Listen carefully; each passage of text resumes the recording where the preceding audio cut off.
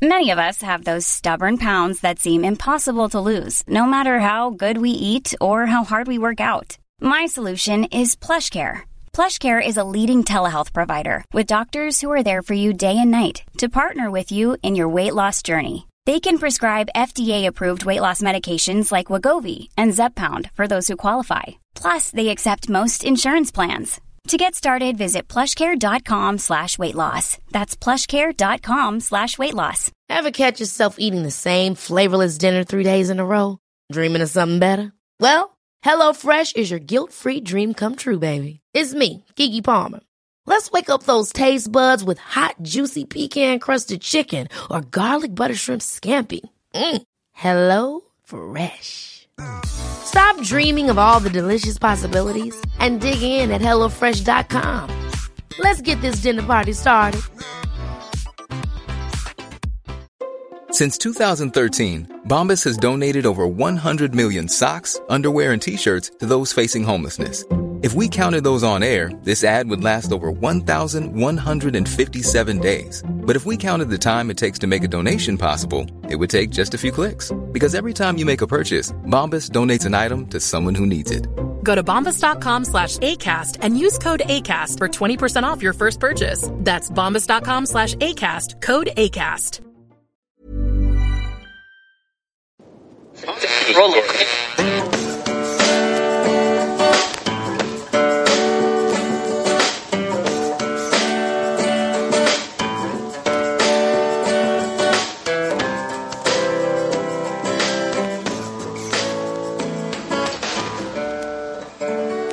Acting as moderator for tonight's broadcast.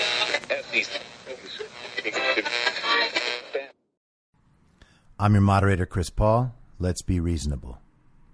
This is part 3 of Controlled Demolition.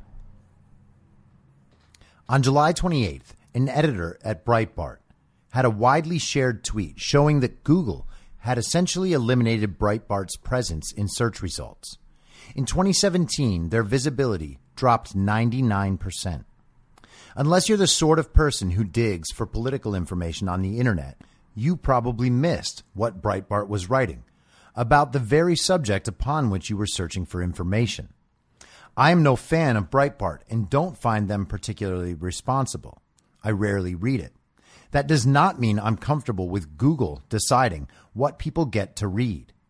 Even if you could make the case for eliminating dangerous health content, which no one should be making, there is no argument whatsoever to eliminate articles that show far-right bias. This is political manipulation. If they were concerned about dangerous behavior on the internet, this is it. If you don't believe me, type white male doctor into Google and click images. Now Google socialism and racism. Do you mean capitalism and racism? No, I don't. Knowing what you know about how Google search works, how do you explain what you see? The South Pasadena Unified School District in California announced that it would be doing classes online only, but students at the 8th grade level or younger could access a daycare program, a favor to parents so they could go back to work. It's obviously ridiculous to have children go to a place with other kids where adults watch over them, likely an adult from the same risk group as teachers, if that place is not a school. It's the same as school in terms of the virus, but the kid's focus is not learning. It's waiting for the day to end. Perhaps even worse, the South Pasadena School District basically announced to the world that kids over 8th grade would be home all day and, most likely, unsupervised. How many of these kids will pay any attention to Zoom classes, even if they do decide to show up for them? Another district announced which days were on and off for which kids because they were split into two groups based on whether their street address was an odd or even number. It's like saying, hey, here's where a kid is hanging out alone. Once again, this was done to, quote, save lives. At that time, 11 American states had a higher death toll than Sweden, who did not lock down and still does not recommend masks. All 11 states were governed by Democrats. Not all of them had big cities. Delaware, Connecticut, and Rhode Island are on this list. All of them did the most pretend mitigation and created the most restrictive, mind-numbingly boring 5 months full of the degradation of our moral character and our mental and physical well-being. And for what? The same day, according to numbers out of Texas, the chances of death for a child of 1 year old to 9 years old were 1 in 4,085,383. For ages 10 to 19, the chances are 1 in 526,985. Children are killed more often by everyday activities by factors of 1,000. Every year, nearly 500 kids in the 1 to 18 age group are killed by lower respiratory illness.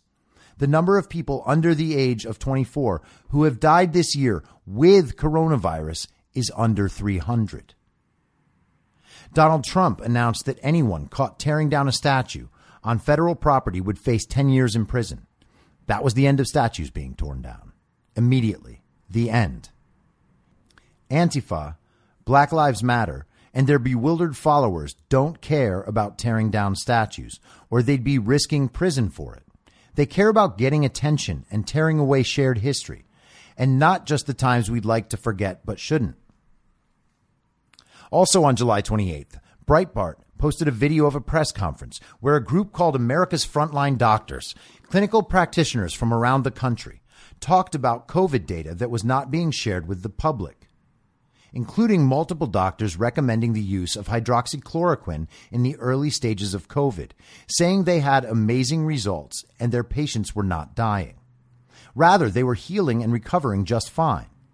A sane society would have thanked them for standing up to do what's right and then interrogated their case results to make sure the patients had COVID, to make sure they had been given hydroxychloroquine, and to check on their current status.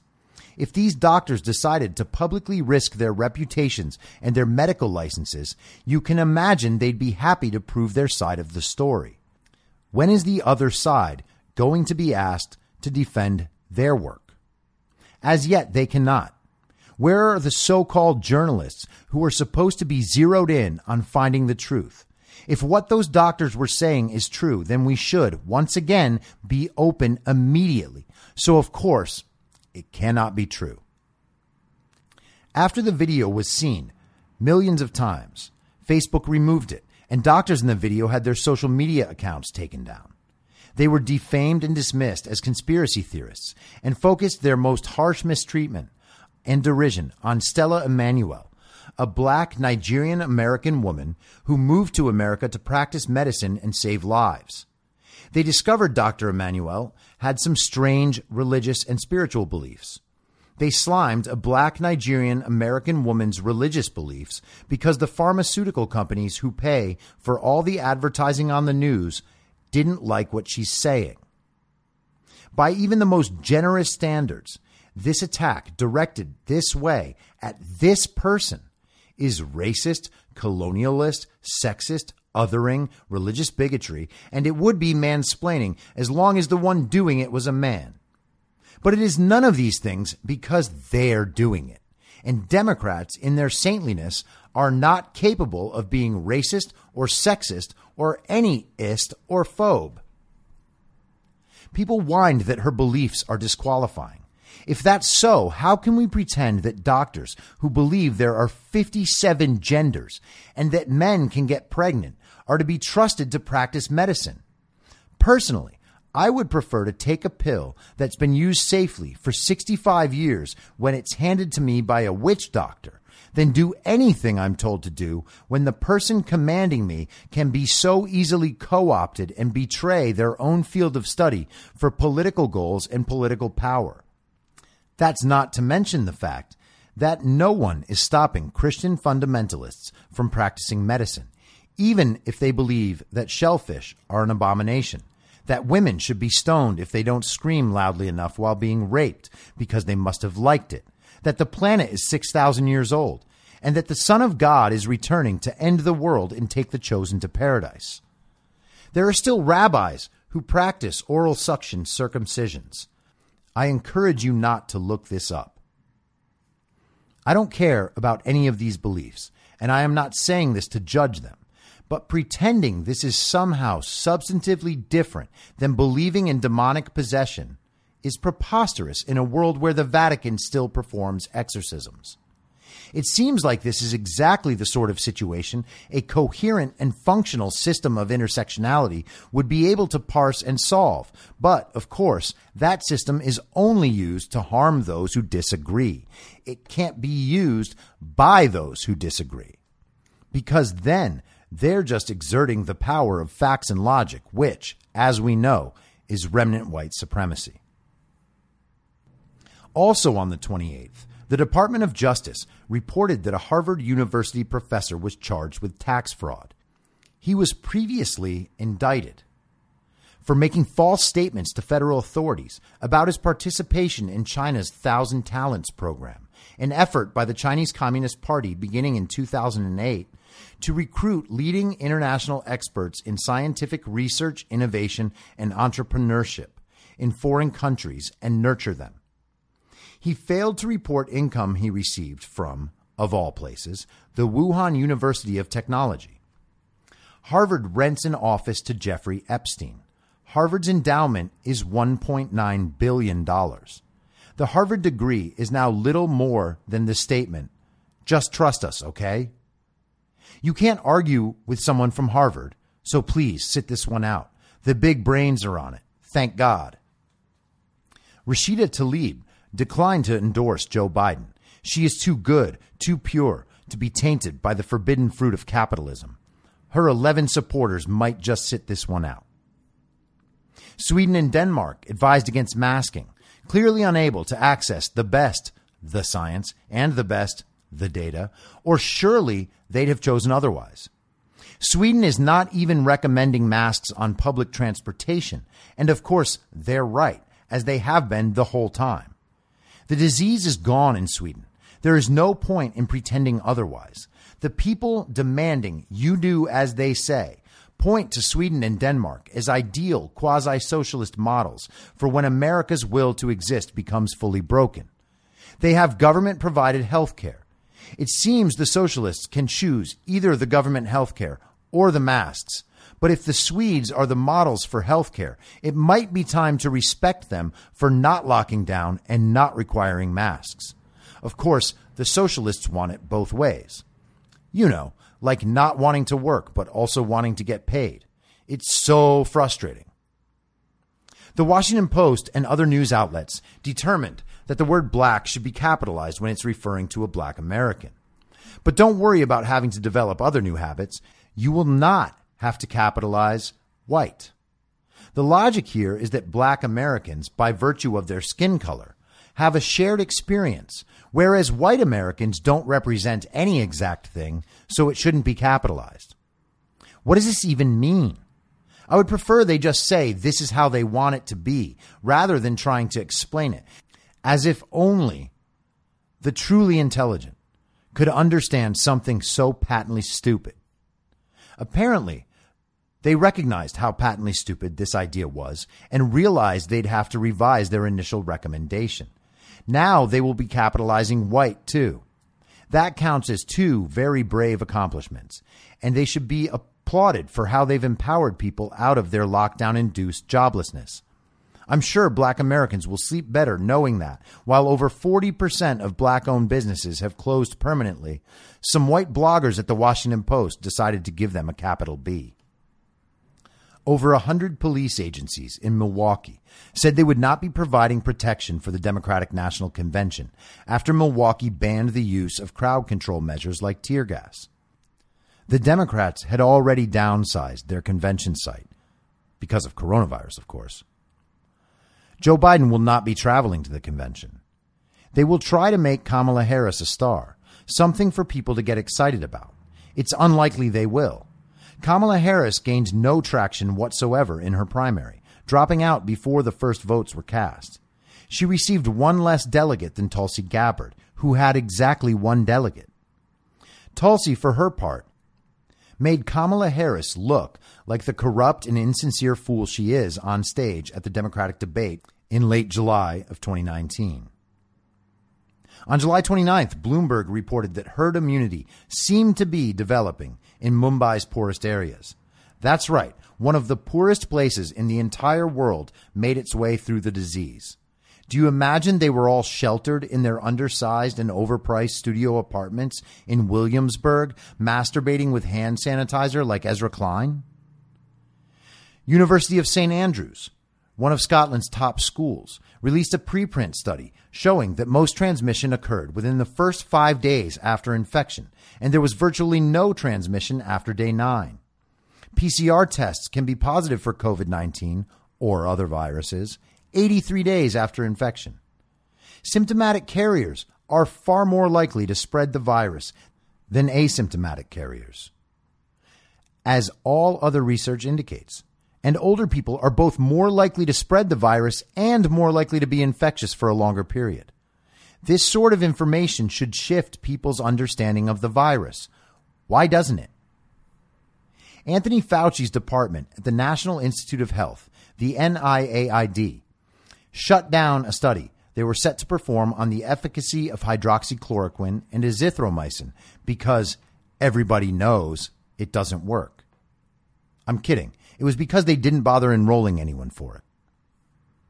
The New York Times provided cover for the teachers' unions and Democrats as they continued to press for political concessions in exchange for passing a relief package by publishing a story about how teachers believed it was too dangerous to conduct live classes via Zoom, much less in person. ESPN reported, shockingly, on the NBA's partnership with the Chinese Communist Party to develop Chinese basketball talent in Xinjiang, where most of the athletes are Muslim Uyghurs.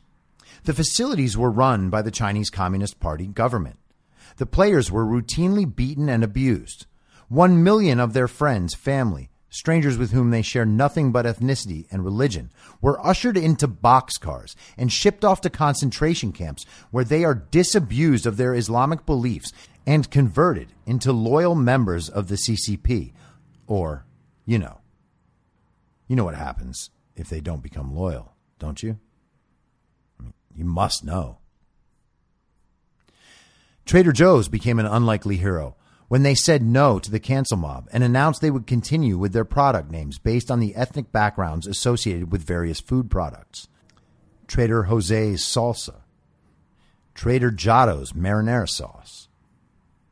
Some teenager figured out a new way to be offended, and so people trying to run their business in a difficult time were forced to take a break to chaperone nap time. Robert Redfield, director of the CDC, said on video available to everyone that school closures were causing suicide and addiction among young people in numbers that make coronavirus look insignificant. He is correct. No one cared. Perhaps people are wearing the mask over their eyes. I've seen people in public trying to block coronavirus with their hands, and I wish I was joking. Michelle Obama released a podcast on Spotify, which is going to be about hosting idiots who will say bad things about Trump while she tells you to go vote. Spotify recently signed a deal with Joe Rogan for $100 million. The Obamas, who already have a production deal with Netflix, signed a deal with Spotify in June of 2019. The amount was not reported.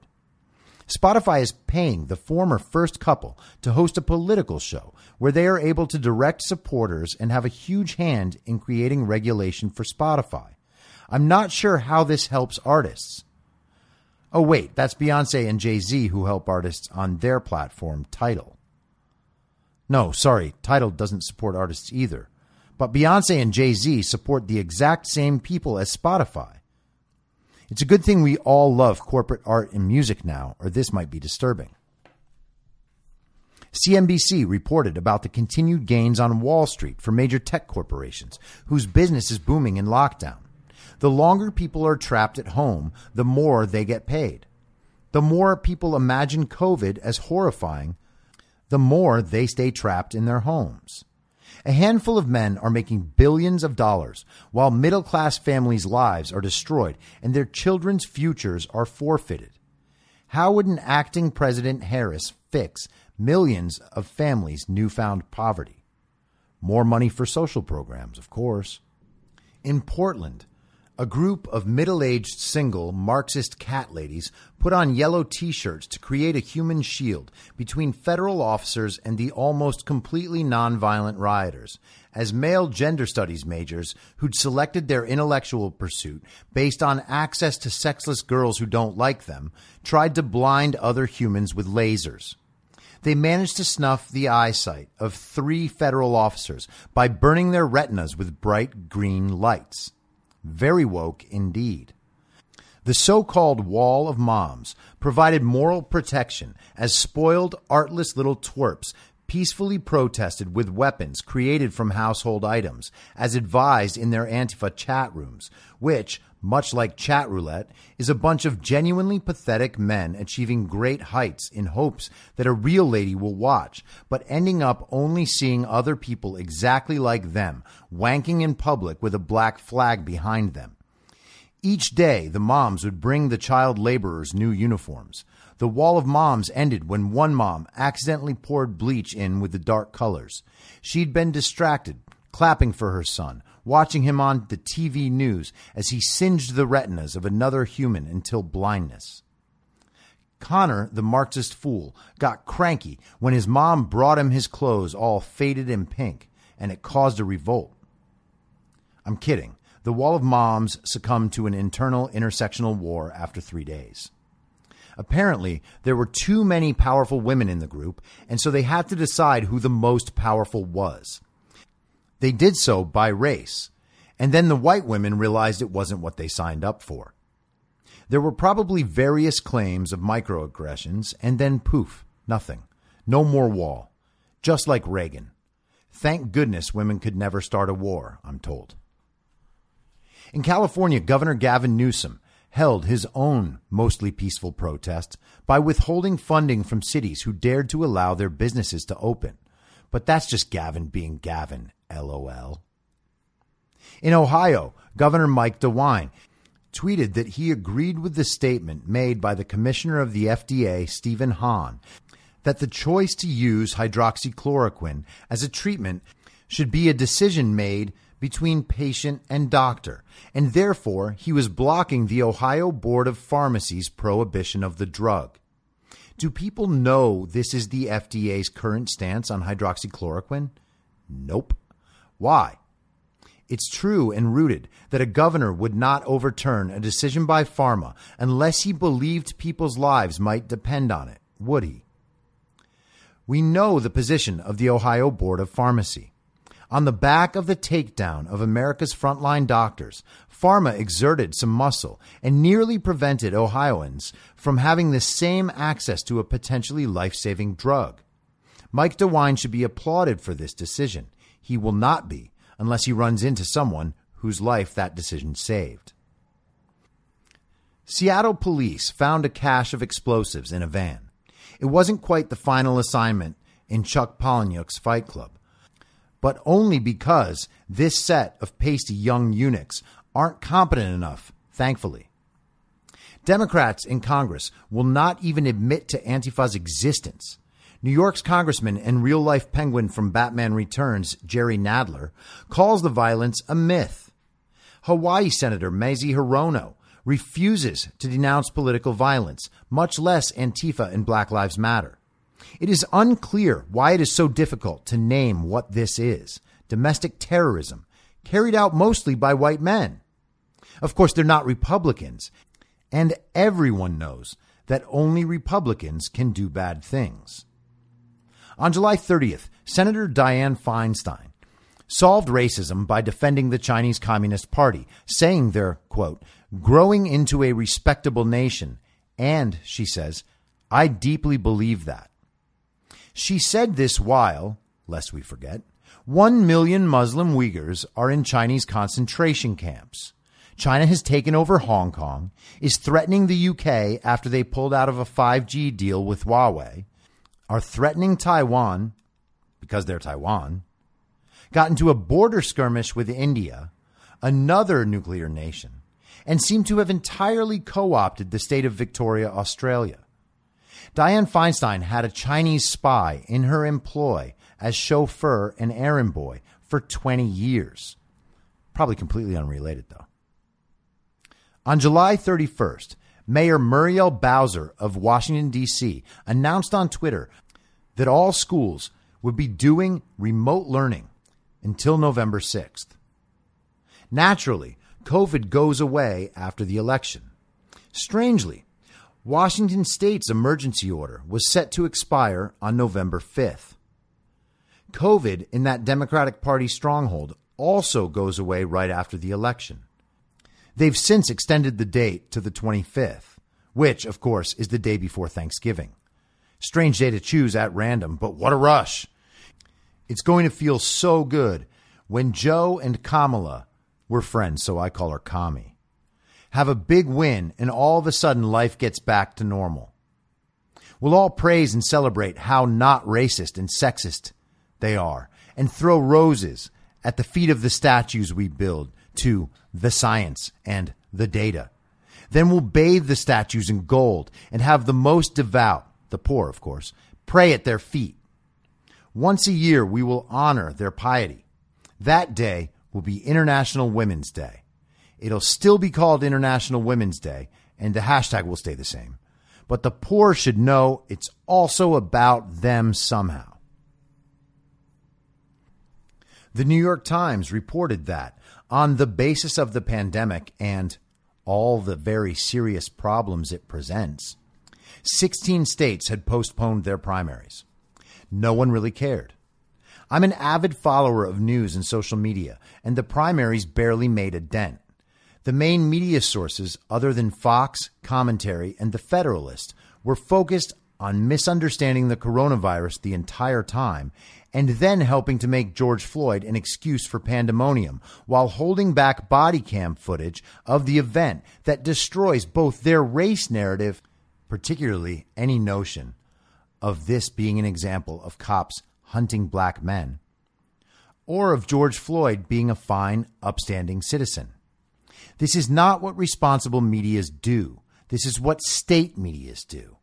But it just so happens that the state does not happen to currently inhabit the White House, though it has for 30 years. The same day, Click Orlando, a local news site, published a headline reading, "Florida continues to report record number of COVID deaths." Florida, as one of the 3 red states the media told us to be very afraid of, has gotten, by far, the most negative attention. People who believe what the old guard media says actually think Governor Ron DeSantis has done a bad job handling the crisis. This could not be more inaccurate and less data-driven. Florida's mortality is a fraction of New York's and New Jersey's, and Florida did not impose any brand of strict lockdown. The state media takes this and runs with it. That headline is completely detached from reality. Remember the lags in testing, reporting to county, to state, then CDC. Remember that hospitalizations lag cases and deaths lag hospitalizations. When the deaths are displayed by the day the deaths happened, rather than simply when they were reported, the curve was down steeply. I imagine Click Orlando could have figured this out. The graph displaying it was conveniently embedded in that very article with up-to-date information from that very day. Not only were Florida deaths not rising to record heights, they were quite literally declining and have not gone up in the weeks since. This has to matter. Forbes published an article widely shared by many very serious people, claiming that no, we should not do our own research when it comes to science. It's funny. They say that about our health, too. They say it about who we should believe in politics, which news channels are okay and which are not, which music we can listen to, and which songs can extract the most profit. It is apparently racist and sexist to call the WAP song disgusting and an avatar of a degenerative society. Who told us that? In what world is that culture? This is nothing but decadence, and we should be ashamed it arrived on our watch. We should not do our research. This is what the state tells us, and it is what the state wants. There are Nobel scientists from Oxford and Stanford, renowned health directors the world over, all of whom believe, with slight variation, the same story I've been telling you. Why don't actual experts' lives matter? The state is shunning their life's work. These men and women have worked for their entire lives to understand events like this, and all it takes for them to be ignored is Anderson Cooper's disapproval. That people can realize this and still believe the narrative is well beyond me. A study on the efficacy of hydroxychloroquine was released, the first of its kind, and the first of any substance. They found no efficacy against COVID-19, but it was not administered early or at the recommended dose, which is the whole point. Nevertheless, it is part of the collective set of data and should be included, regardless of how it makes you feel politically. No efficacy is not danger, though, by any means. There is no study proving hydroxychloroquine dangerous. None, not any, because it's not dangerous. A reasonable position would be that hydroxychloroquine is not a miracle cure for patients who have developed severe symptoms. But since no one is in danger by using it, people should have the right to take it if they so choose. The narrative about hydroxychloroquine actually has a significant downside. If it works, and it wasn't used because talking heads in the state media wanted to make Trump look stupid, the deaths due to lack of treatment are indeed on their heads. There was no scientifically justifiable reason to cause a freakout over a generic drug, unless, of course, you're a pharmaceutical company who pays for all the ads on state media. 4 men in Los Angeles admitted to a voter fraud scheme, LA's district attorney announced.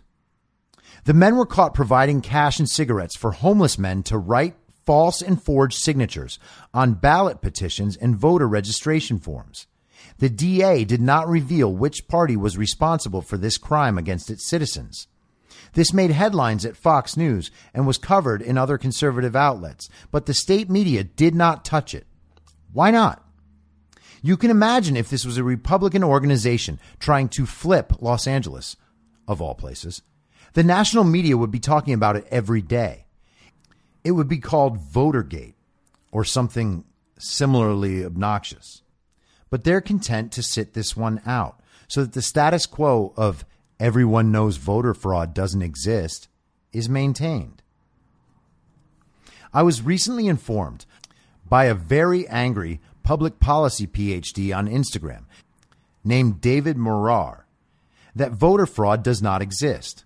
He blessed me with this knowledge while being wholly unable to explain what the difference between universal mail-in balloting and normal requested absentee mail-in balloting is.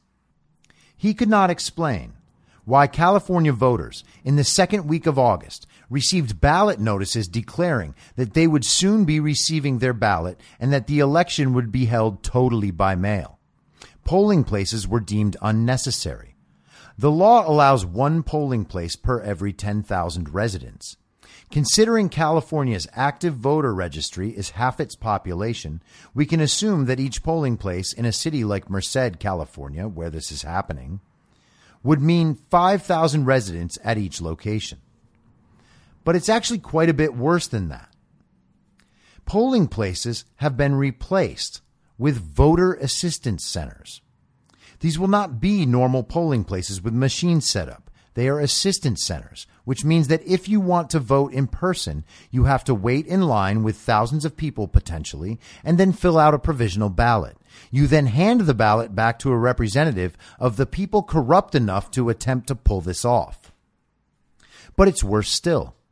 NBA China star LeBron James declared that he and his business partner Maverick Carter were starting a voting initiative out of the goodness of their hearts. They would be opening sports stadiums around the country to serve as massive, centralized voting centers. You know, because someone has to look out for the ex-felons? Their organization, More Than a Vote, is an unabashedly social justice voting initiative. Far from being a brand new Save the World project by the world's wokest Chinese asset, More Than a Vote is just an offshoot of Rock the Vote and is quite clearly operating under the same infrastructure. The founder of Rock the Vote is Jeff Ayeroff. Ayeroff's partner was Democratic mega donor and power broker Steve Bing, whose body landed on the concrete 27 floors below his balcony in late June, 2 weeks after the More Than a Vote initiative was announced. But it actually gets still worse. Anthony Fauci himself has said there is no COVID-related reason why in-person voting should be a problem. If you can run errands, you can vote. This is obviously true. In that case, how does Gavin Newsom, who closely follows the science and the data, explain why entire cities and regions are being forced to vote with non-traditional ballots, while other areas are opening stadiums where thousands of people will show up to vote, meaning there is potential for all sorts of mayhem? Should we expect that Antifa and Black Lives Matter will peacefully protest us as we walk to the polls? What happens when people are made afraid for their lives just by simply wanting to exercise their right to the franchise? It makes no sense, scientifically or otherwise, to allow thousands of voters in a centralized location while depriving them of the places they can walk to, just so the state can claim the legal capacity of the stadium was sufficient to fulfill the demands of the law. At this point, one might accept that voter fraud does indeed happen, but it's small and isolated and can't actually affect anything. That is among the most ignorant and ungrateful thoughts an American could ever have. Countless people have died for your right to know your voice was heard, however small that voice may be. This is a form of nihilism that benefits only the people who can convince you of a wrong thing most easily. These nihilists share only one quality. They convince themselves of things they know are not true because they are concerned about other people disapproving of their truth. Above, I called this voter manipulation a crime. It is. It is a crime against America and its citizens, and it is being effectuated by the state against us. How many of California's 5 million inactive voters, moved, multiple registrations, are dead, do you think should automatically be sent ballots? How many do you think will be sent ballots? Do you think the state doesn't know exactly where these ballots go? Which inactives won't get them? Axios published a Harris poll measuring how people's trust has grown or diminished for different institutions over the course of the pandemic. Doctors, nurses, and hospitals were up 47%. The media was down 5%, and that's not nearly enough. The airlines fared slightly worse for obvious reasons, but consider the media confronted the greatest American crisis in 60 years and managed to lose the trust of the American people through utter incompetence and malicious dishonesty. Los Angeles City Councilman Jose Huizar was indicted on 34 counts of fraud, wire fraud, mail fraud, racketeering, and money laundering among them. He used the most recent redistricting to position himself as a power broker for downtown commercial real estate projects. Jose Huizar is a Democrat. None of the stories reporting this say so, and of course, it does not make national news. Why would it be important to point out rampant corruption in the country's second largest city? Why indeed? Who do you suppose the market interference in downtown real estate hurts the most? Not actors and not housewives in Beverly Hills. The New York Post reported that a shark who killed a woman was a great white. Thank God sharks don't have minorities, or they would not have been able to report this. Seattle began implementing their anti-racism re-education camps, where white city workers were forced to implicate themselves in white supremacy by describing for the other prisoners 2 or 3 ways that their racism has harmed black people. This is neither a joke nor a misquoting. These camps are now being held around the country in corporate America and in local governments and government agencies. The Telegraph UK reported on how the state's demands for lockdowns, including in countries the state has no business advising, were devastating the poor all around the world. The headline read, "Western liberals' COVID myopia is condemning the world's poorest." The headline is correct. The amount to which you participate in mask and lockdown culture is the extent to which you hold the most truly disadvantaged humans on earth in the balance. There is no escape from what this has wrought, and no moral balance that will go unpaid. This is indeed a reckoning. In Iowa and elsewhere, teachers began writing their own obituaries as a PR stunt for their unions and the Democratic Party. They have continued this for weeks while holding the nation's children hostage, quite literally denying the country's children their first chances in life. How many talents will not be groomed? How many friendships will not be made? How many will be stunted emotionally and physically? How many will be abused? How many will be traumatized into drugs and alcohol to cope with what the world's most privileged people have done to them? Their priorities are centered around social justice causes, financial bailouts, and even demands to permanently ban charter schools. None of this is about COVID, and even less of it cares about the good of children. The Wall Street Journal reported on July 31st that Japan was leaning toward a preemptive military first strike against China and or North Korea as the very peaceful missile destruction threat intensified. Also on the 31st, the LA Times reported that the state of California would be releasing an additional 8,000 inmates, some of whom were not even recovered from coronavirus. They did it for, the coronavirus. LeBron is making sure all of them have a chance to vote at Dodger Stadium. Heroic, isn't it?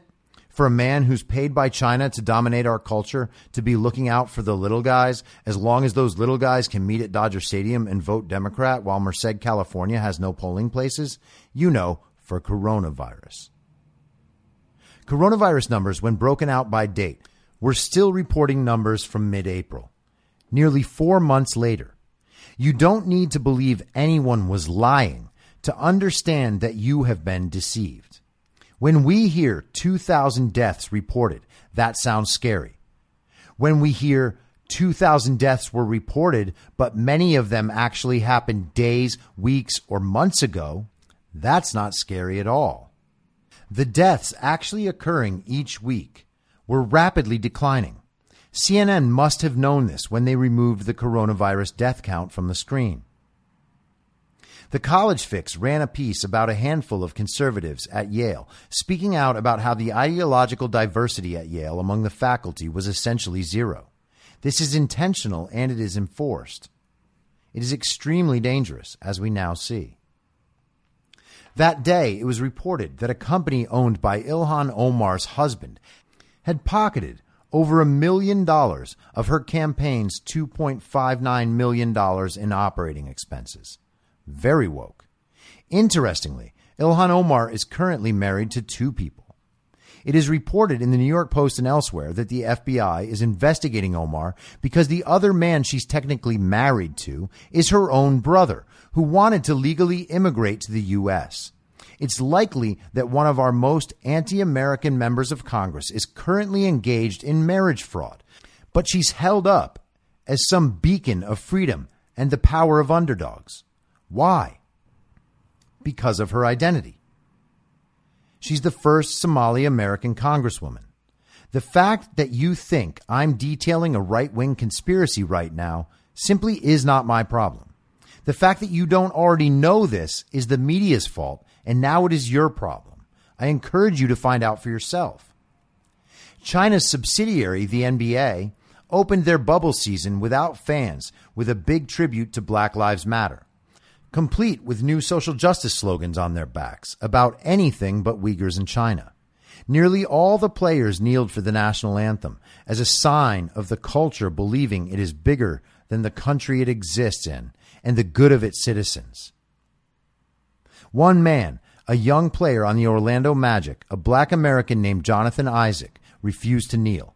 After the game and the next day, the media tried to silence and defame this young Black American, asking him whether or not he even thought Black Lives Matter. Isaac said, quote, "I don't think kneeling or putting on a T-shirt for me personally is the answer," unquote.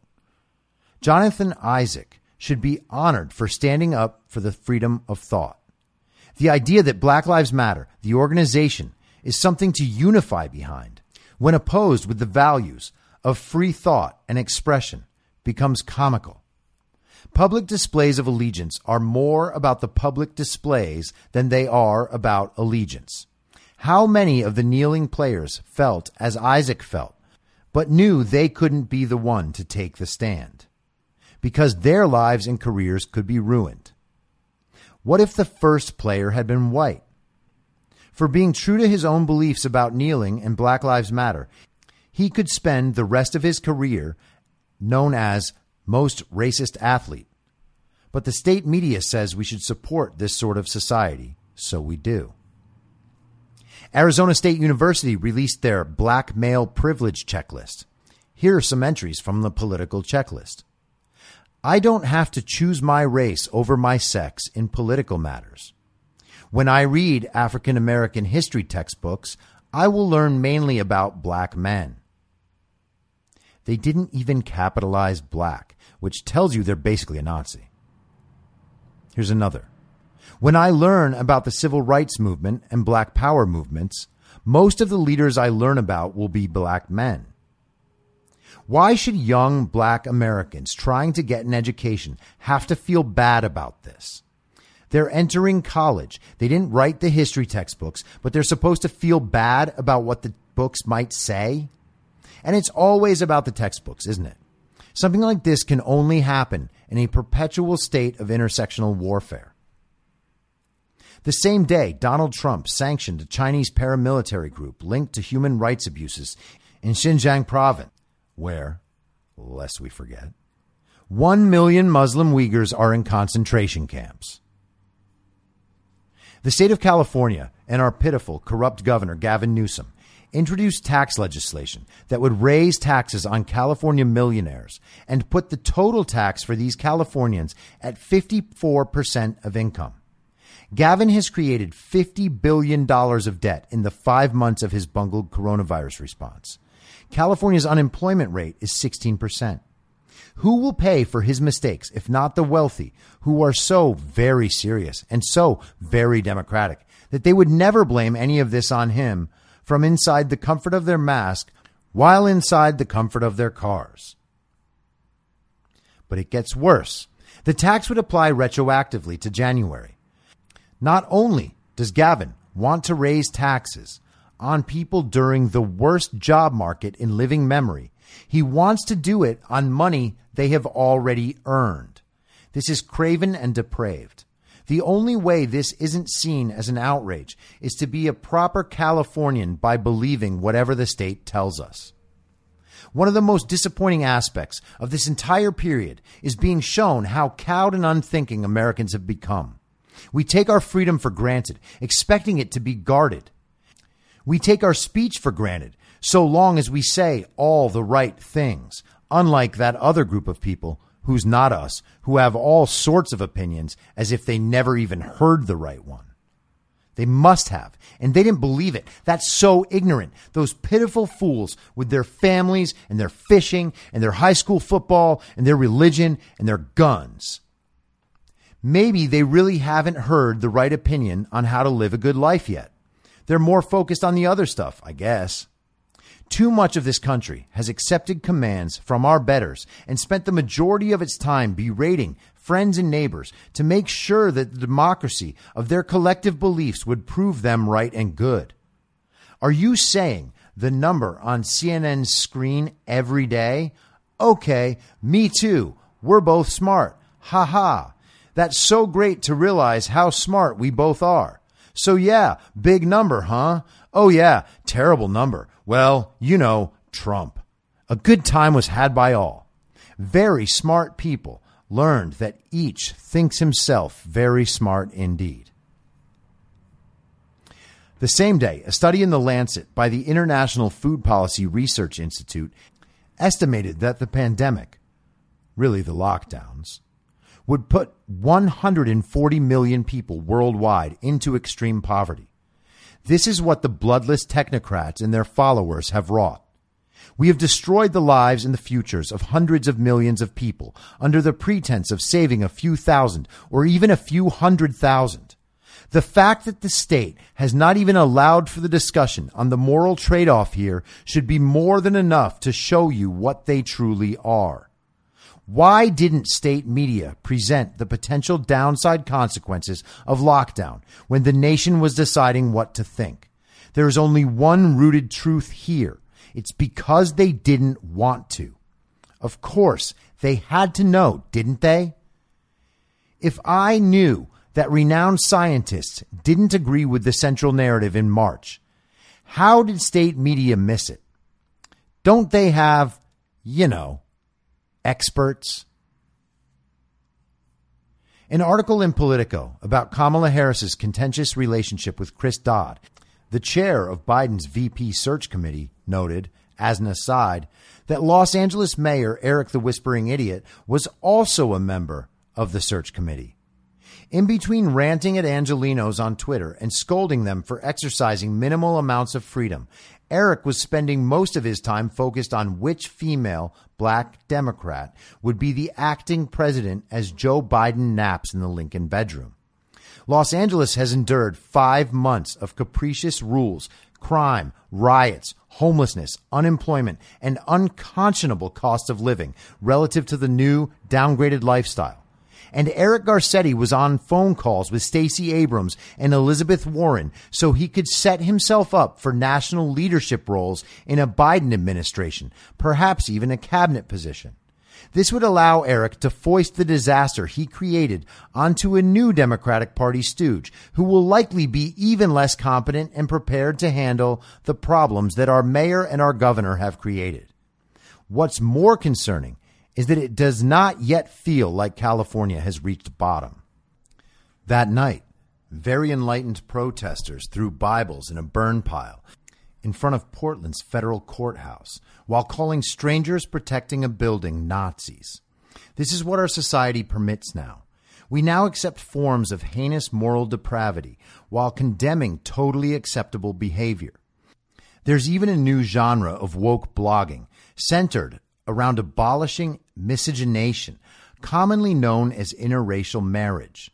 The current social justice movement, it seems, is trying to overturn all the things the civil rights movement accomplished. They are resegregating, condemning interracial love, legitimizing violence as an acceptable form of protest, and are even rescinding anti-discrimination language in California's Constitution. CDC Director Robert Redfield, in a discussion about reopening schools, admitted that the infection fatality rate for children was literally 1 in a million, as it had been the entire time. This didn't stop the teachers' unions, and it didn't open schools. And it didn't prevent the Democratic Party from using school closures as political leverage against a president who sees right through it. Around this time, various political hacks affiliated with the Democratic Party began writing op-eds about how Joe Biden should not give Donald Trump the opportunity to debate him because debates were a trite and worthless relic, or because the president doesn't deserve a platform, whatever that could mean, or that it would just be Donald Trump lying to everyone to make Joe look bad. Biden has said in mostly English sentences that he can't wait to debate Donald Trump. I suppose we shall see. Regardless, these op-eds didn't fall from the sky. They're trial balloons to see what the public will respect and what will make the public revolt. There is no justification for declining to debate. The American people should not be forced to vote for a candidate who can't even participate in a dialogue with the President of the United States. This should go without saying. Ballots in El Paso County, Colorado appeared, color-coded based on the voter's party.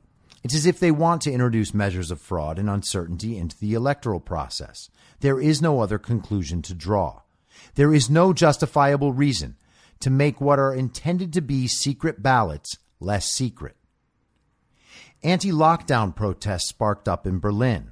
The state media said these Germans were being led by neo-Nazis and conspiracy theorists, aka people who are doing something the media doesn't like.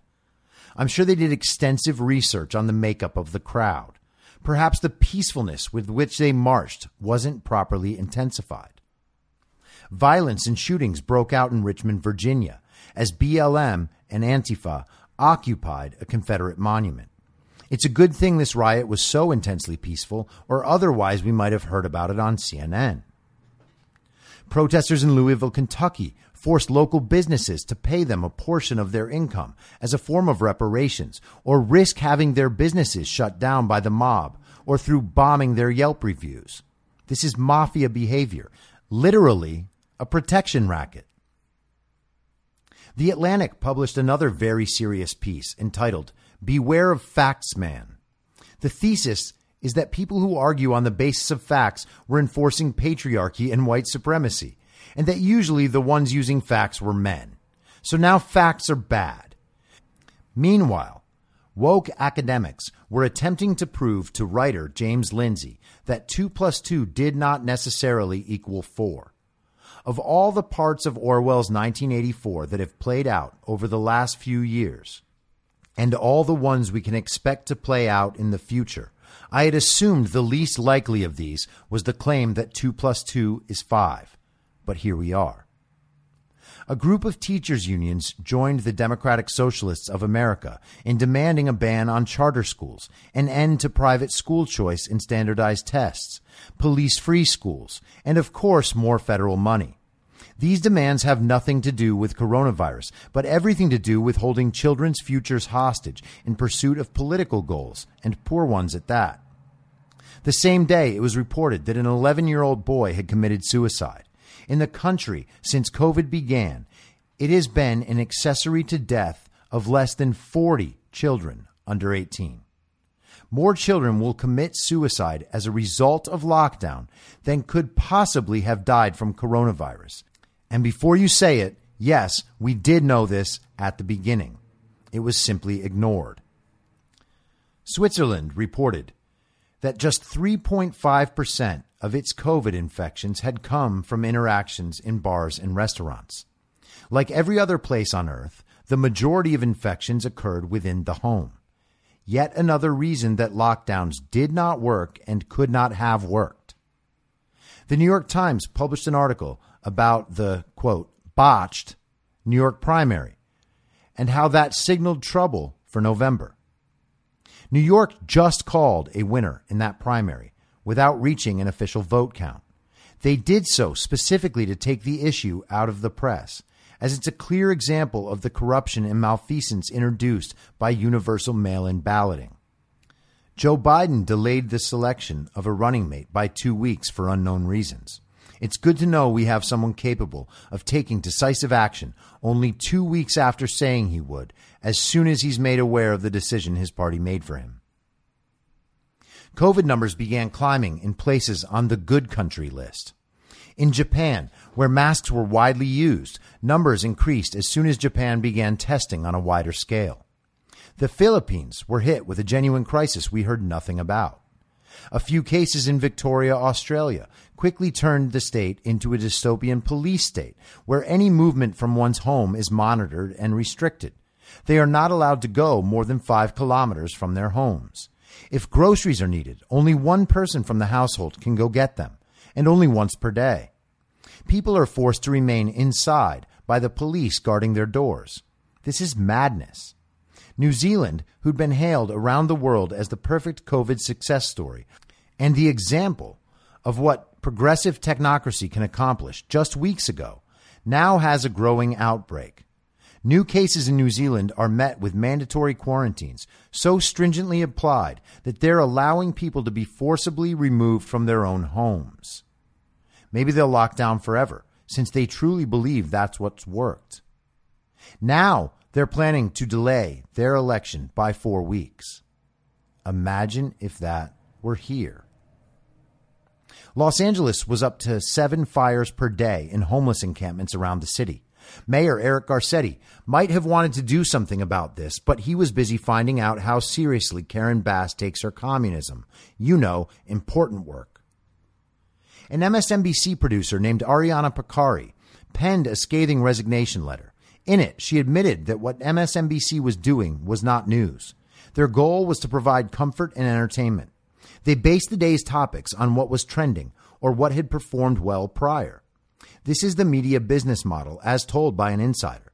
She said the media's behavior throughout the pandemic had certainly cost people their lives.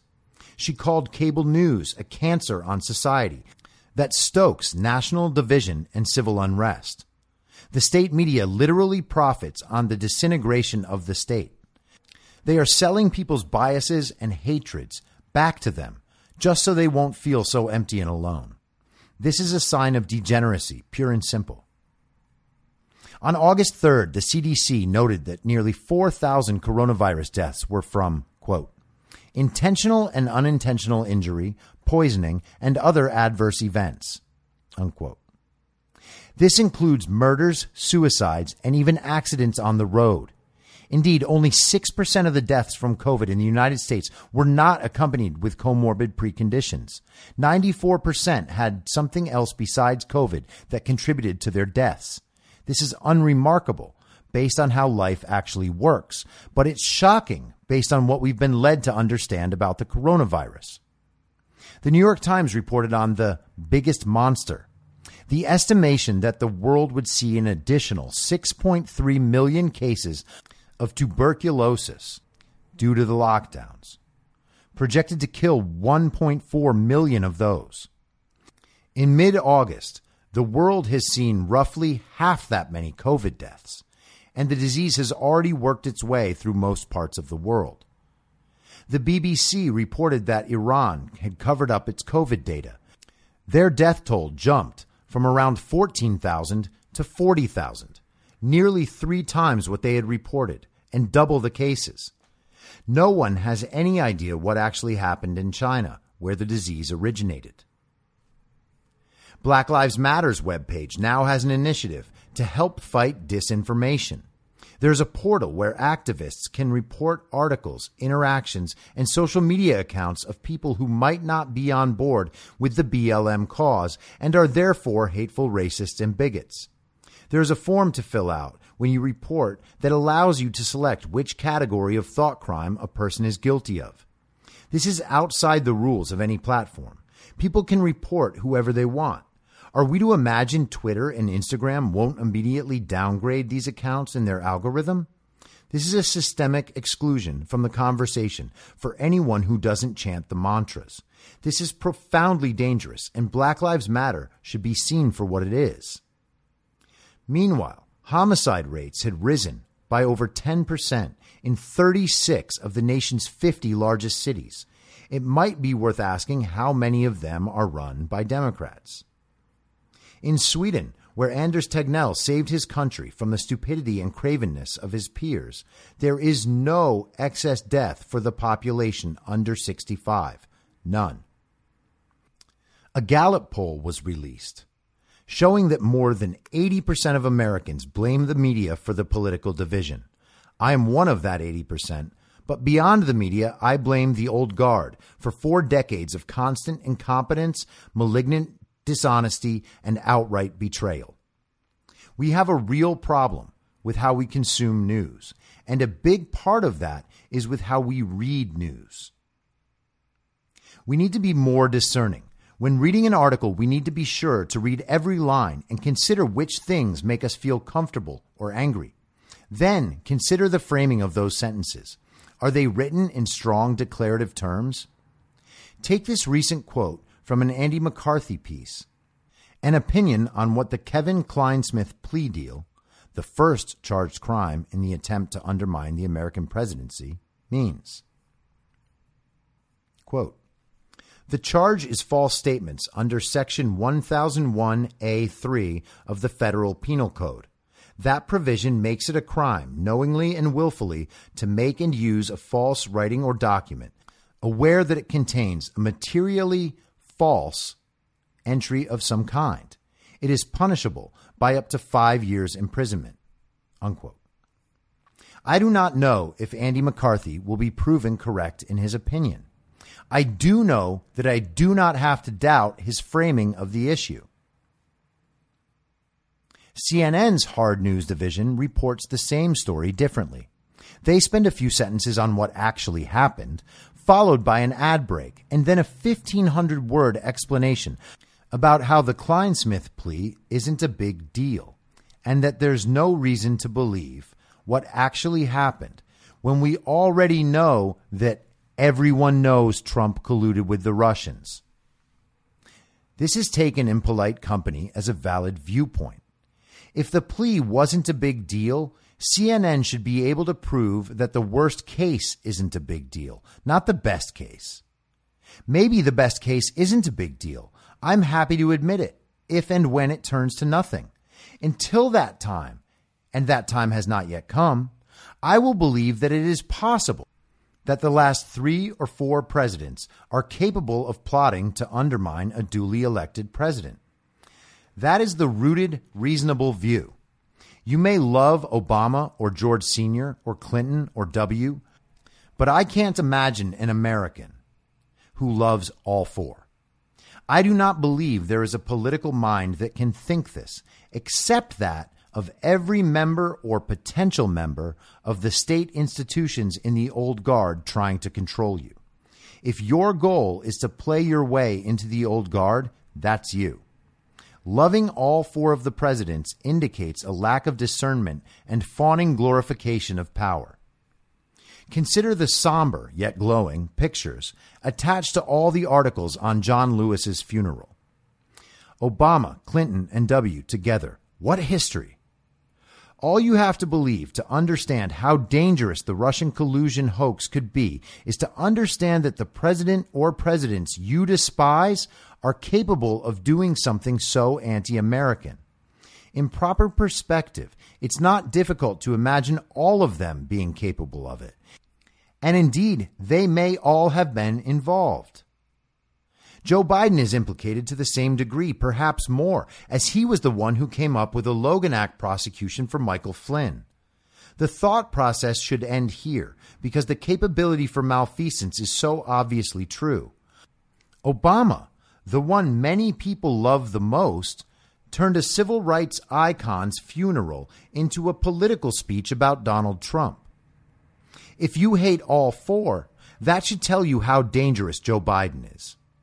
Why, when these 4 men have caused such destruction to the country, do we fawn with love and longing upon seeing Clinton, W., and Obama walk together? There is no coherent political or moral philosophy that can account for this. Because, of course, it is not an expression of genuine affection or admiration. It is that the state media, the celebrities, the athletes, the corporations, the scholars and the experts, and the apps that contain the scant fullness of your lives all told you nothing more than the good people hate Trump. Because the state hates Trump. The old guard hates Trump. We have to let this go.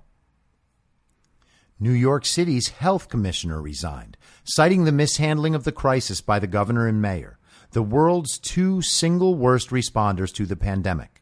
In California, Gavin Newsom's chief health official resigned as well. We have not yet heard an explanation, and there seems to be none coming.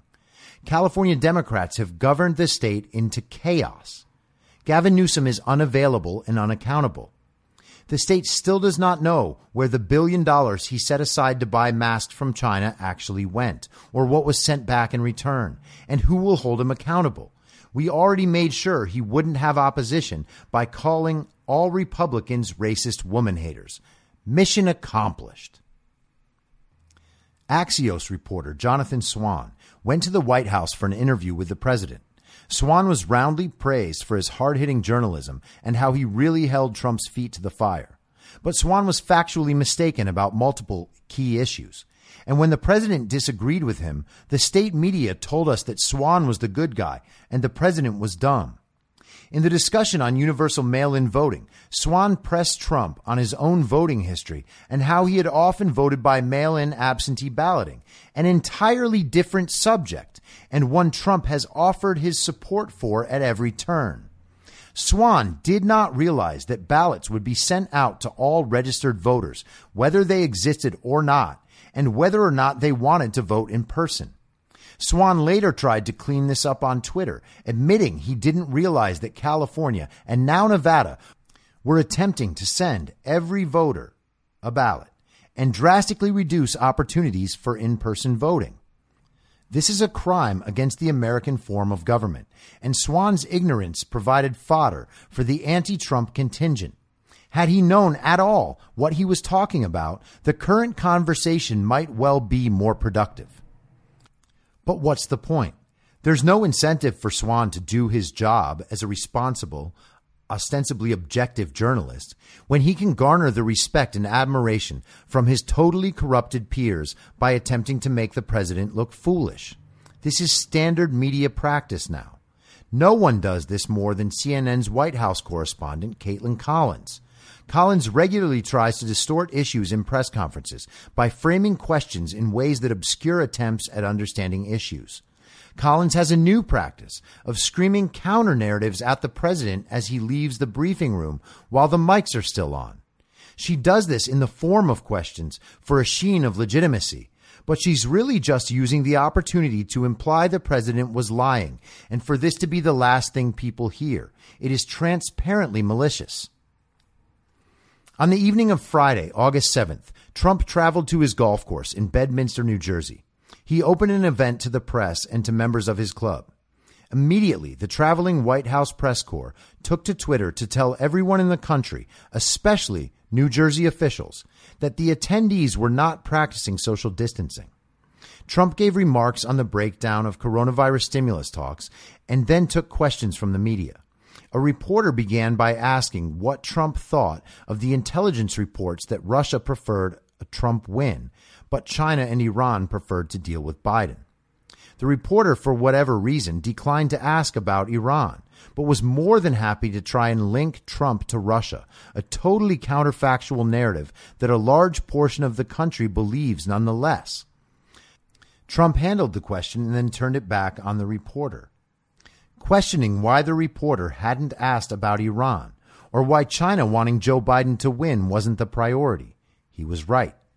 The reporter framed the question in a way that was more likely to make Trump look bad. Naturally, Trump remarked that it was fake news.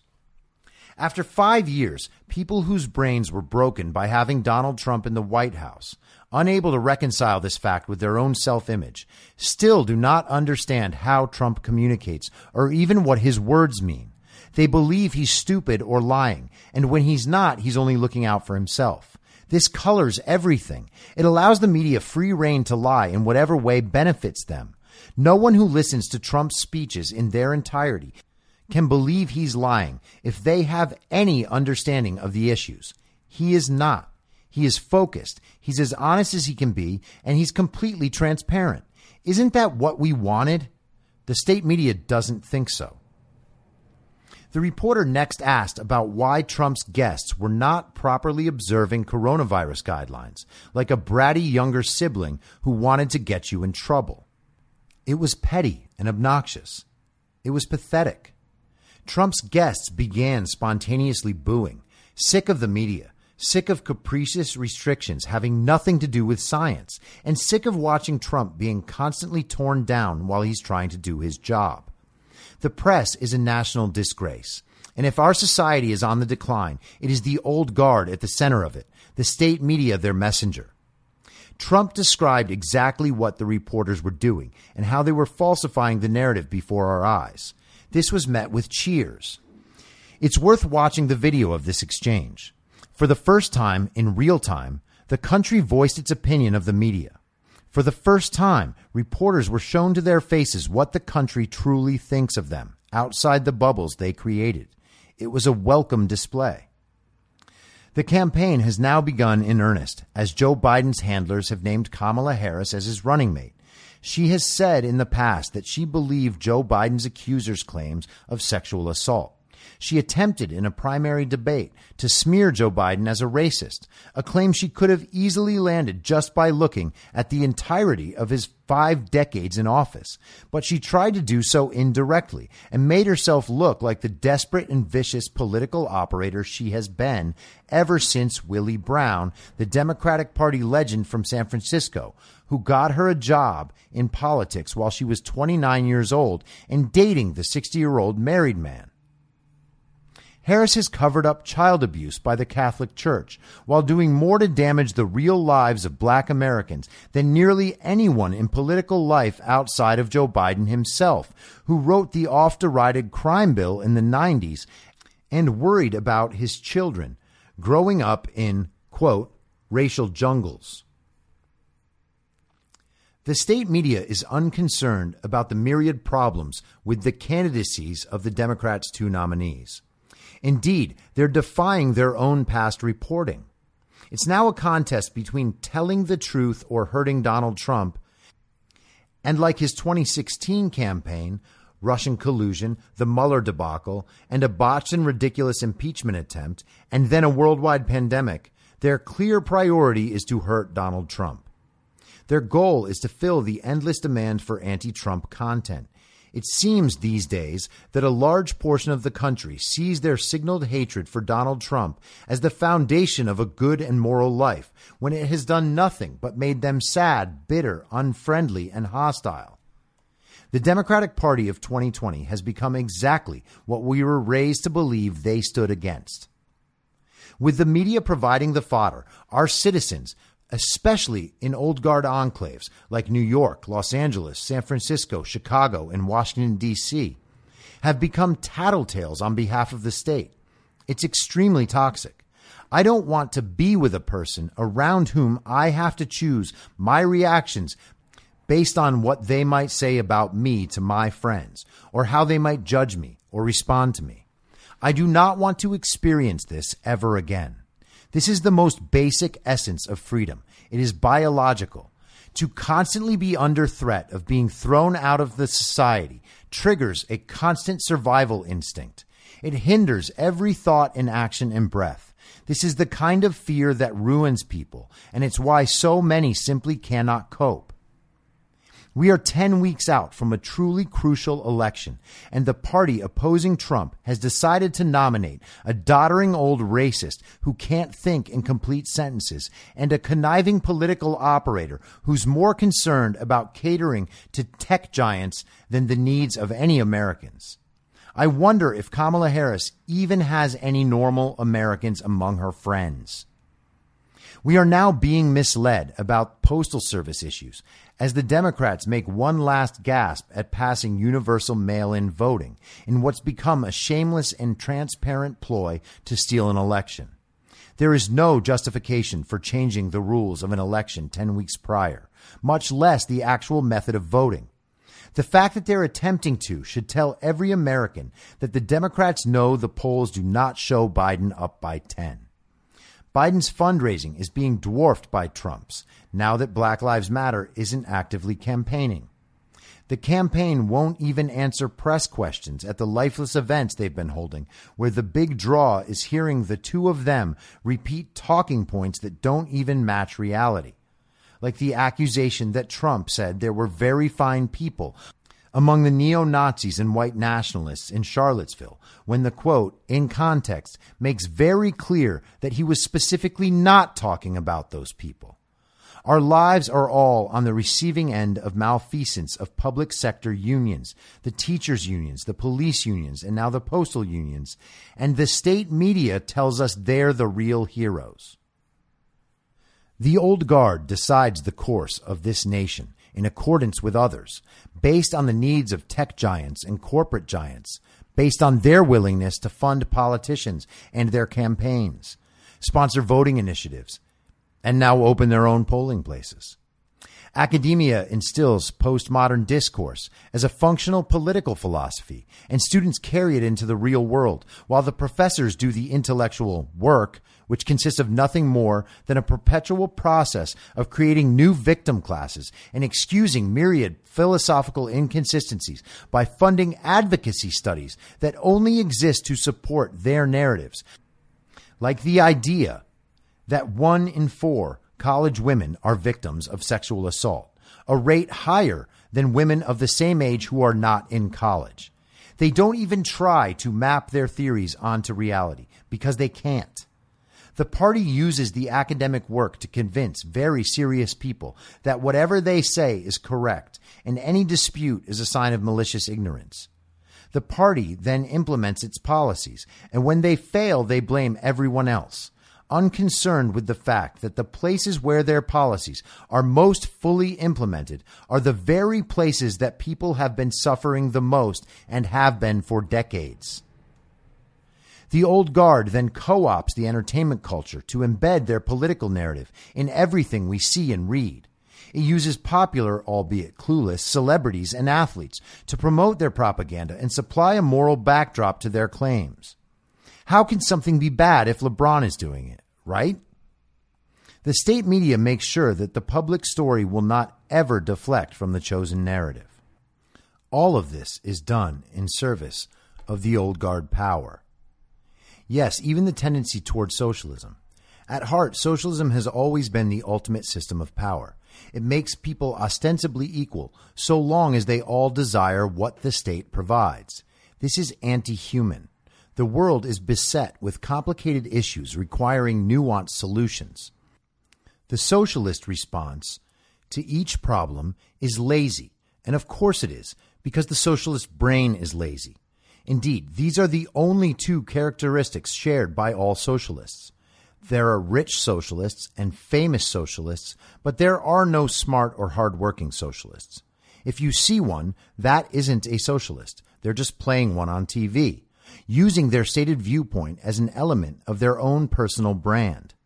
The politics are merely an accessory to other priorities, a smokescreen that covers up the fact that the old guard is using its supposed charity to seize ever-growing control over the lives of individuals. They are using the system and using you to erect and maintain a power structure that ensures they and people like them will forever be the ones making these choices, and they call you a bigot for noticing. After 5 months of media-abetted mayhem, the state media has shown us who and what they are. This level of deception is almost inconceivable, and it's something none of us would or should tolerate from a person in our lives. But we demand it from CNN because we find it personally embarrassing that Donald Trump represents our country.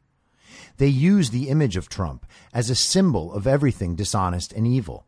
This gives them moral license to say and do anything, including insulting Donald Trump in the same headline that announced his brother's death. These are the same people who cheered Obama's speech at John Lewis's funeral, where he took the occasion to insult the sitting president. As the months wore on, what the media was doing and what it had become shocked me. I spent day after day trying to understand the facts on the ground, and medical experts, data experts, and renowned doctors and scientists were providing a far different story about coronavirus than the media. It became impossible to trust anything they say. I thought I was always careful about sourcing my news, but I had not been nearly careful enough. Many of these issues take days or weeks of constant attention to truly understand. Most people do not have the time, and the media thrives on this, particularly among people who consider themselves smart by virtue of who they know and who they listen to. But they are not smart. They are repeating what someone else told them and willing to prove their point of view by sending a meme or a poorly sourced article whose headline agrees with their point. They do not actually know anything. They merely remembered the words, but don't understand the meaning. It's just long-form chanting of phrases and slogans that are nowhere close to true. We have a society of mindless automatons who are prepared to shout treason upon seeing pictures of mailboxes in pickup truck beds. When they are asked to support their views, they'll revert to things everyone supposedly knows, but they aren't willing to make sure one more person does, it seems. They're not interested in conversation, and they're not interested in understanding, much less helping. They're interested in relieving the guilt their ignorance carries without having to upset the comfort their ignorance provides. The hopeful part of the media's self-destruction is a future of decentralized information where trust must be earned and sustained rather than premised on degrees, credentials, and the reputation of institutions incapable of living up to them. Their errors, based entirely on personal profit and disdain for a president they believe to be beneath them, are what put us here. Anthony Fauci's April 2nd CNN appearance is what drove the concept of nationwide lockdowns, not science. Celebrities posted their own propaganda, and their fans and other Trump haters spread it far and wide. They provided moral cover for governors to accomplish exactly what they wished, a technocratic reshuffling of society. Each old guard institution supported the next, and we're left with the fallout. Even the scientific community has been leveled through the media's deceit. Who among us will ever truly trust science again? Scientific authority is gone, a casualty of scientism, and good riddance. Despite what we were led to believe, there is no the science or the data. There is only a set of facts which we need to understand as fully as possible. That was not on offer. The situation is now dire. We have 2.5 months to rid ourselves of the tendency to believe what we see based on the source providing it. They are not acting in good faith and not acting in our best interests. We run to them because Trump is just so very bad. I don't think it's worth trying to convince you otherwise, but it is worth considering how much of the way you perceive Trump is a direct result of how the old guard portrays Trump. I imagine for most people, this is the entirety of the opposition. If that's true, consider everything you've heard here. Does it sound like you should be trusting any of these people? It turns out that Donald Trump, aside from various flubs and spats, has been the most honest, transparent, and patriotic president in any of our lifetimes. Many people will find this statement ridiculous. I encourage you to give him the benefit of the doubt, even for one speech, to see if your mind changes. It is not enough to say you dislike his voice or recoil when he's not nice. Those are the preferences and motivations of children. But we are adults in an adult world in crisis. People say this is the most important election in history, but they do not bother paying attention in any way that indicates they actually believe it. People will ignorantly place their children's futures in the hands of the state, sacrificially offering them to the old guard, like the parent of a child actor trying to make their kid famous for their own benefit. The old guard is at a breaking point. The media is imploding.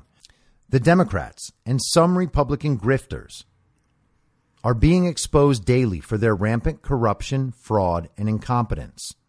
The tech companies are now restricting speech and limiting the exposure of anyone who seeks to reshape the central narrative. Academics churn out studies and open letters, or appear as experts on state media programming, all happy to say whatever state media pays them to say. Corporations are funding Black Lives Matter and essentially giving free in-kind political donations in the form of advertising and brand awareness. The entertainment industry has pushed itself toward total irrelevance as people ignore shameless celebrity pandering and choose Tucker Carlson over the NBA. The disruption you see will be their death throes. My hope is that enough people realize this before it's too late. I understand the heavy lift required here. No one wants to abandon what they've learned for their entire life and totally reconsider their allegiances, but we must. There is too much at stake to not be right, and there is too much going on in the real world that simply cannot be denied. Tom York once sang, "When I am king, you will be first against the wall." It is no chore to find faults in Trump's presidency. Nevertheless, when presented with multiple historic crises, Donald Trump did not try to seize power for himself. Not in any way. No old guard institution can say the same. All the control being seized is done so with one goal in mind. Make sure Donald Trump is removed from the White House so the old guard can maintain control. The old guard has been in control for decades. The state is merely a branch. Rare outsiders are allowed entry, and the old guard isn't about a political party. There have been Democrat majorities and Republican majorities, but the old guard has remained in control. The state has remained in control. Yes, Donald Trump happens to be president, but Donald Trump is not a part of the state, and that's why they hate him. He is not interested in the plans they've cultivated over the last decades. This is the first time in generations that the state has not held the White House. The old guard cares about retaking the White House and nothing more. It's no longer sufficient to repeat their words and force your friends and family out of your life when they refuse to do the same. We have all had enough. It is time to look inward and place the blame where it belongs, on the old guard. They hate Donald Trump, and Donald Trump hates them. He is singularly capable of taking away their ever-increasing control of our lives. When we align with something because it is good, we are not required to align with it forever. The goal is to keep ourselves good, and sometimes that means changing teams. The time has come. The old guard is ushering in dystopia, and it's supported by our wealthiest and most privileged people. Those who will be fine, no matter what happens, no matter how little they pay attention, no matter how little effort they exert. Understand that the old guard distortion of your life is why you're nervous and depressed. You are preserving the narrative fiction because it is the only one you've known. It was the only one I knew until I witnessed all of this. But it is not true, and it is not real. Reality is all around you. How much about the reality you know, the reality you see, and the reality your loved ones communicate to you matches what the old guard says? To those of you causing this decay in the interest of being seen as good by people you deem better than you and those close to you, you are the dystopia. Your team has betrayed you. Walk away. If you like the show, please share it with your friends and give it a 5-star rating on iTunes or wherever you listen to podcasts so new listeners can take your word for it. You can follow the show on Instagram, Facebook, and Twitter at I'm Your Moderator. If you have feedback, you can email heymoderator@imyourmoderator.com or use the hashtag heymoderator on Twitter. If you'd like to support the show, search Be Reasonable on Patreon, where I'll have additional daily-ish segments in a special podcast feed of the show, as well as my writing and audio readings of those articles. You can also go to anchor.fm/BeReasonable and become a supporter there. Thank you so much for listening. Until next time, I'm your moderator, Chris Paul. Be reasonable.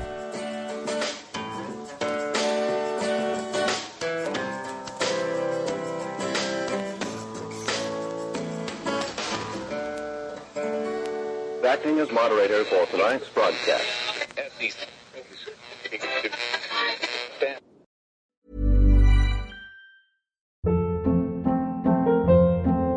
Hold up. What was that? Boring. No flavor. That was as bad as those leftovers you ate all week. Keke Palmer here, and it's time to say hello to something fresh and guilt-free. Hello Fresh. Jazz up dinner with pecan-crusted chicken or garlic butter shrimp scampi. Now that's music to my mouth. Hello Fresh. Let's get this dinner party started. Discover all the delicious possibilities at HelloFresh.com.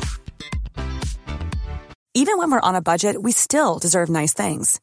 Quince is a place to scoop up stunning high-end goods for 50 to 80% less than similar brands. They have buttery soft cashmere sweaters starting at $50, luxurious Italian leather bags, and so much more. Plus, Quince only works with factories that use safe, ethical, and responsible manufacturing. Get the high-end goods you'll love without the high price tag with Quince. Go to quince.com/style for free shipping and 365-day returns. In my mind, that's the end game. Thanks for listening. If you'd like to follow what I'm reading and thinking throughout the day, you can do that by downloading the Telegram Messenger app and going to t.me/I'm your moderator. On social media, you can follow me on Truth Social, Getter, and Gab at I'm your moderator. I also have channels on Rumble and BitChute. If you'd like to follow the writing, you can find me at imyourmoderator.substack.com. The merch site is cancelcouture.com or go direct shop.spreadshirt.com/cancel-couture. If you'd like to support the podcast financially, the best place to do that is Ko-Fi. Go to ko-fi.com/I'm your moderator. And all of these details will appear in the show notes with each episode. I'll see you soon down on the range.